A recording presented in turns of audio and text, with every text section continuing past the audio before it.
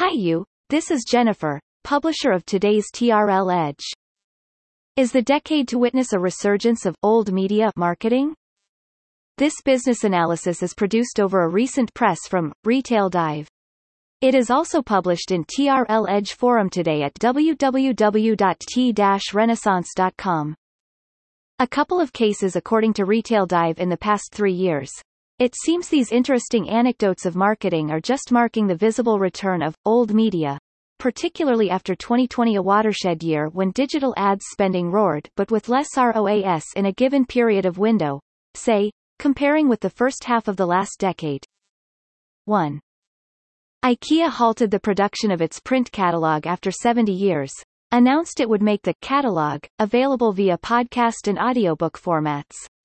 Besides, Trader Joe's launched its podcast series as early as 2018, which is named Inside Trader Joe's, ranked among the top shows to listen to on iTunes when it first went live. By the way, podcast has been one of the most favored new media in recent years, with higher retention to many leading beauty pure-player e-commerce businesses worldwide. 2. Allure magazine has just opened its first experiential retail store in New York City, featuring a selection of over 280 hero beauty products from more than 150 brands, which have all been previously featured in its beauty magazine contents. The store integrates technology into the in-store shopping experience through the use of augmented reality, QR codes and smart mirrors. Besides, Glossier, Inc. just also announced its brick-and-mortar stores expansion plan at the latest fundraising announcement among picked digital-savvy cities in the U.S., such as New York, Seattle and Los Angeles, etc. 3. Leading digital brands such as Casper, Thinx Inc. and Spotify, those are well known as disrupted traditional marketing, just launched their traditional advertising in New York subway in recent years as a way to get more exposures and attentions of their products and services offering. 4. Resurgence of print seems has also come from different corners across the consumer's business, where digital marketing and advertising costs can be too high to consider with as a must move, particularly to niche home and apparel private brands, retailers' businesses.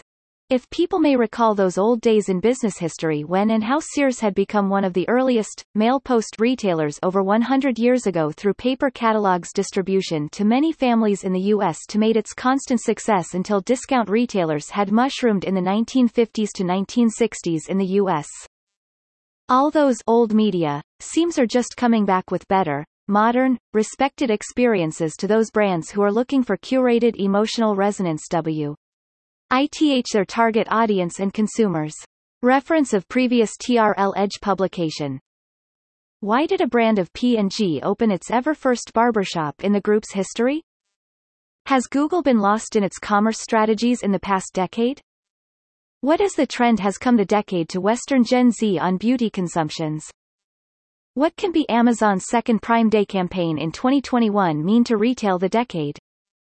What would be the changes to big retailers' merchandiser to buyers' existing process this decade?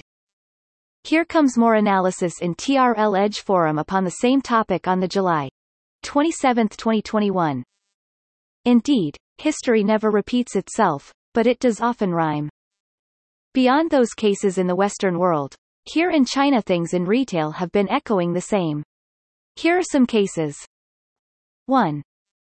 Perfect Diary, the #1 domestic beauty brand in China since 2016, has just launched its first brick-and-mortar stores in 2020 and now in quick mushrooming in a fully synergized way with its digital channels, marketing and social operational activities. 2. Sisyphe Bookstore, a style and leisure chain store of books since 1993. Gifts have been receiving more popularities in cities of China than Starbucks. A miracle to a market with the highest digital commerce penetration worldwide upon such a volatile, major category to be challenged by e-commerce since 27 years ago. 3.